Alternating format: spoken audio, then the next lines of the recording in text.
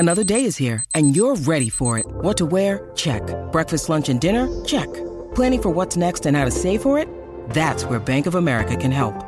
For your financial to-dos, Bank of America has experts ready to help get you closer to your goals. Get started at one of our local financial centers or 24/7 in our mobile banking app. Find a location near you at bankofamerica.com/talktous. What would you like the power to do? Mobile banking requires downloading the app and is only available for select devices. Message and data rates may apply. Bank of America N.A., member FDIC. Jewelry isn't a gift you give just once. It's a way to remind your loved one of a beautiful moment every time they see it. Blue Nile can help you find the gift that says how you feel and says it beautifully, with expert guidance and a wide assortment of jewelry of the highest quality at the best price. Go to BlueNile.com and experience the convenience of shopping Blue Nile, the original online jeweler since 1999. That's BlueNile.com to find the perfect jewelry gift for any occasion. BlueNile.com. With threats to our nation waiting around every corner, adaptability is more important than ever. When conditions change without notice, quick strategic thinking is crucial. And with obstacles consistently impending, determination is essential in overcoming them. It's this willingness, decisiveness, and resilience that sets Marines apart. With our fighting spirit, we don't just fight battles, we win them. Marines are the constant our nation counts on to fight the unknown. And through adaptable problem solving, we do just that. Learn more at marines.com.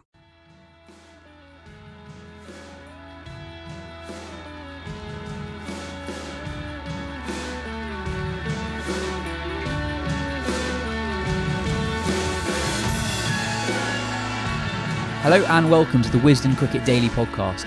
It was all about BJ Watling and Mitch Santner today at the Bay Oval. The diminutive stumper became the first Kiwi to make a double hundred as a designated keeper, and he and Santner, who made his maiden Test century, helped New Zealand make their first ever 600 plus total against England. It was a long old day for England, but to their credit, they kept the runs down and they entered day 5 with an outside chance of saving the Test after reaching the close on 55 for 3, 207 behind New Zealand after Santner dismissed both openers and Jack Leach late in the day. England will look back at all 3 dismissals and believe that they were all preventable. It's set to be a thriller in Mount Maunganui on the final day. I'm Yaz Rana, and on the phone with me from the ground is the editor of the Wisden Almanac, Lawrence Booth. Lawrence, how impressed were you with the Santner-Watling partnership today? It was very impressive, wasn't it? They did what England should have done in the first innings, which was bat sensibly, soak up pressure, and then play their shots once the bowler got tired. I mean, the morning session was fairly drab. They added 58 runs, I think, in 30 overs, and everyone was wondering where exactly the game was going. Put their foot down between lunch and tea, where I think English spirits sagged, and we saw the the benefits of that in the evening session when they chipped away at England's top order. So New Zealand's day with knobs on, really. New Zealand delayed the declaration until after the tea interval when they were about 230 or so runs ahead of England.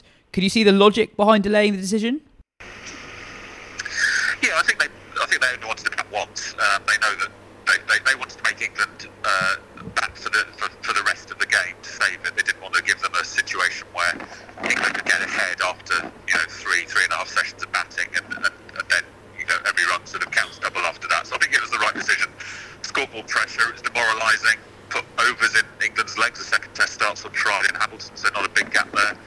Just crush them really when they're down. Show the kind of resilience that England failed to show with the bat, and it's put New Zealand in a very strong position. England lost those 3 late wickets in the day to Mitchell Santner. How do you think the pitch is playing, and do you think England can escape with a draw? Well, it's still pretty flat. I mean, Santner got a couple to turn. He bowled well, actually. He used different angles and different speeds. He flighted it here and there. Turned one into Sibley, who was dropped by Watling as the ball beat him on the inside edge. So England can survive. But they have to bat sensibly. And Sibley played at one he needn't have and edged it to the keeper. Burns played a staggering shot, really, a big slog sweep with about 3 overs to go, and then Leach right at the end. Whether or not he actually touched that one, I'm not sure, but it was careless play by England, and they're going to have to be much more diligent tomorrow if they're going to escape to the second Test without going 1-0 down. Yeah, I was going to ask, that Burns shot in particular, having watched Watling and Santner bat in the way that they did for 2 days, basically, how frustrating will that be, not only for Burns, but for everyone in the England dressing room? Yeah, extremely. I mean, it was the start of a sort of a tired mind.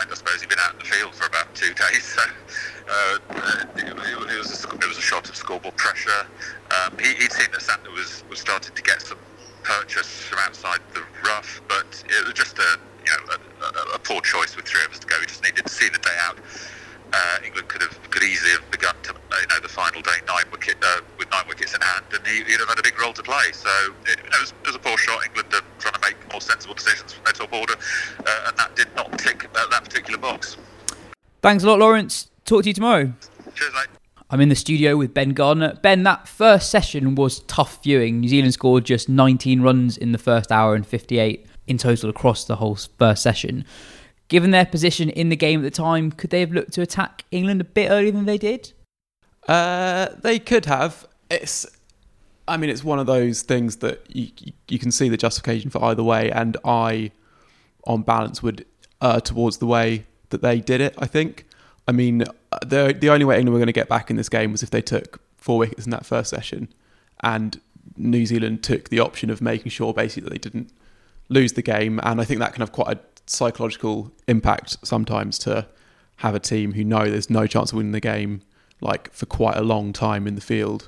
Like if even if they'd scored more runs but England had taken like 2 wickets in that session, they might have still sort of had their tails up a bit going into lunch, whereas this way it was just like a long grind. And also this is a 2-match series but still a series, and the longer you keep a team in the field, the more chance they have of winning that second test as well. So I think they actually got it right, but I agree with you that from it's lucky we're quite adjusted to the time schedule now, because if this was the first day we were doing, we would not be talking right now. Well, I'm reasonably well adjusted, and I found that really, really difficult. That first hour was so boring. Yeah, I can see you've got cans of Red Bull scattered around the office. How do you think England did on the surface? They took nearly 2 sessions to get a wicket today, but actually they were decent. Yeah, well, you've written the piece on this, but I think they did do well. I think what you often see overseas for England is it just goes to pot basically. Like a couple of bowlers basically have shockers, those get targeted. The other bowlers have to get bowled into the ground and pick up injuries. Then bowl worse later in the series. It was like they managed to avoid some of that. Yeah, it was. And I think that I was looking into how England have done overseas and seeing if there are any patterns in their defeats overseas. And when they've been in the field for a long time, more often than not, they've not really been able to control the flow of runs. So of the 6 times they've been in the field for 155 overs away from home in the last 4 years, they've lost 4 of those tests and drawn 2. Those 2 draws came when they managed to restrict the opposition to about 3 and over, and the 4 losses came when the opposition went at 3.5 to 4 and over. And I think that's important, kind of because it shortens the amount of time you have to save the game if you're batting last in a position that England are in now. Yeah, England saved themselves about a session today, didn't they? Yeah, and absolutely, and also I think looking forward, it was quite an important. Low key, I think it was quite an important day for England as well, because if you look back in that time period to the start of the West Indies tour in 2015, Ben Stokes, Stuart Broad and James Anderson have actually exceptional records away from home, all averaging around 30 or under 30 and all going at a maximum of 3 runs per over.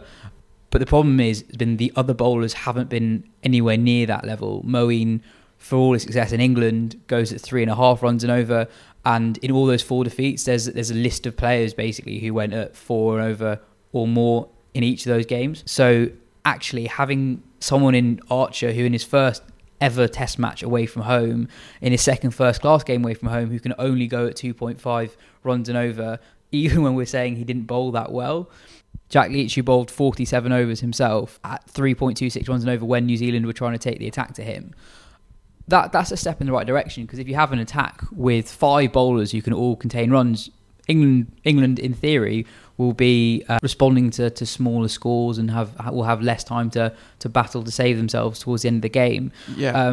I thought it was going to be really important, but then at the end of the day, the momentum swung quite dramatically in New Zealand's favour. Well, I guess that's the thing. If they've embraced that mentality a bit more with the ball, they still have some way to go with the bat. I think so. Looking at those defeats away from home, there are a couple that stand out when England have made sort of in the region of 400, 450 in the first innings, and probably you found a really good stat today where England. Can't remember exactly, but something like winning the make between 400 and 500 away from home. They actually lose more often than they win since the start of 2015, and it's basically because they think they've done quite a good job to get to where they are.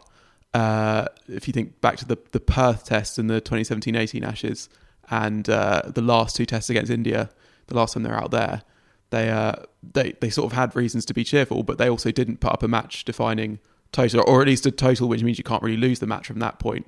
And they did it again in the first innings here. They got to 270 for 4 at the end of day one. Everyone was saying, look at the new England playing, isn't that good? And they were like, oh, we've done it, we've cracked it. And then came out and had a slog on day 2 and lost 3 wickets, and New Zealand have basically not lost control from there. And I think it was just weird, the evening session, because if you'd expect it from anyone, it wouldn't be from Rory Burns in particular. And while the shot itself was bad, he played a big sweep earlier. I think Ian Smith thought he was out, but he hit it into the ground. It was then caught mid wicket, and he looked to pull Neil Wagner a lot, which is, again, it's a game plan with pros and cons. I think in general, Burns is not a natural attacker of the short ball, and he's not got a great record against it. But I think if he can find a way to sway out of the way of it, he can then just capitalise on the full balls and the loose balls in other areas. I guess the problem is with Wagner, exactly, he only bowls short balls. Wagner's the one bowler who that won't really work against, because he will never get bored of bowling bouncers, and eventually, I mean, he's just so accurate and so good at it that eventually there's going to be one that you just can't get out of the way of.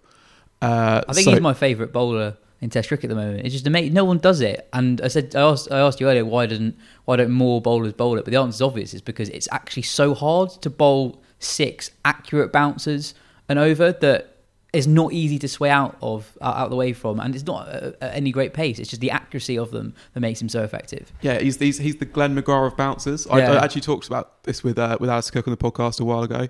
But yeah, he said Cook made the point of the field that New Zealand set as well is really important. That they'll often have like kind of 2 behind square in the leg side as you're allowed, but also like a forward short leg and then a mid wicket. I mean, today there was a point when they basically had no one in front of square, or like basically in like the V and quite far around on the V on both sides of the wicket, just because Wagner was going to bowl short balls to Burns. But yeah, the shot itself was an absolutely horrendous issue. But I think that was just an aberration for Burns. We know he's got a good temperament. He's had actually a decent Test match overall. He's got nearly 100 runs faced, probably nearly 200 balls. Sibley's dismissal is almost more worrying in that. I think it's definitely more worrying. It looked really inevitable in Santner's first over. Santner bowled really well, by the way. Santner bowled a number of balls that were pitching well outside off stump from around the wicket that were turning considerably, but turning away from him. And Sibley was just unnecessarily prodding at the ball. If he hits it, he's achieving nothing. Yeah, even if they hadn't turned, and they're obviously not going to go the other way. Yeah, exactly. And eventually he nicked one. And he looks such a good judgment of line against pace bowling. It's a bit of an odd one.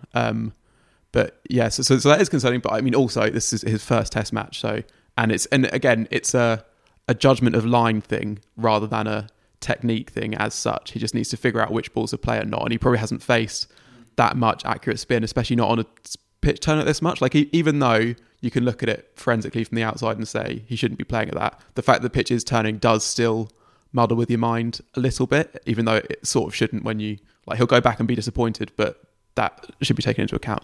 Then a third preventable wicket at the end of the day. Jack Leach, the night watchman, normally so reliable in that role, given out for being caught short leg, but it doesn't look like he hit it, and he didn't review it either. Yeah, quite selflessly didn't review it really. He sort of quite wanted to, and has probably earned that over the course of his batting heroics this summer, but didn't, and it looked like it would have been overturned. I mean, obviously there's no way of knowing what's happened, but Jack Leach, you could easily have seen him getting through kind of the first hour this morning, dealing in a psychological blow as well as taking time out of the game.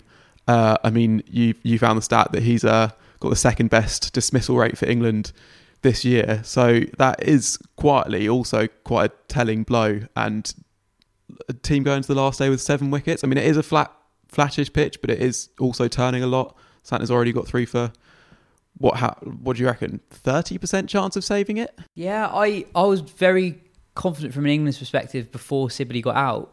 Back England on this pitch having seen how Watling did it for 2 days to basically just replicate him, even if they do have a very good attack, but losing those 3 wickets. And also, to be honest, Stokes apart, genuinely the 3 batsmen I'd back to bat time best in this team. Maybe when everyone is in that mindset, that changes things a little bit. I think I'd back Denley to back time more than Sibley at this point, I think. Yeah, and also, Root remains a very good batsman. He's had a few low scores, but again, he's like not due a big one, but he's just that good that it could well happen in the next innings.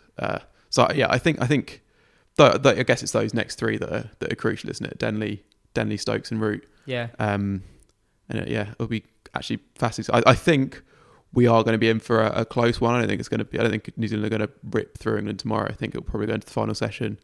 New Zealand take it with 12 overs to spare. What do you reckon? Yeah, as well as the 3 wickets and as well as he bowled, there was one ball from Santner that was maybe just short of a length that spat up and hit Leach on the helmet. Yeah. That's concerning from an England point of view, as much as anything else. I was kind of wondering where was this pitch when England were bowling. So weird how pitchers do that. Yeah, like no one understands pitches and people pretend they do. There was not a single ball like that in the entirety of the New Zealand innings of when Leach was bowling into exactly the same areas to which Santner's bowling in. Yeah, just bizarre. Yeah. Anyway, thanks Ben. We'll be back tomorrow for the final day. Could be a thriller. This has been the Wisden Cricket Daily podcast. If you've enjoyed it, please tell your friends, and if you're feeling especially kind, please leave us a 5-star review. See ya.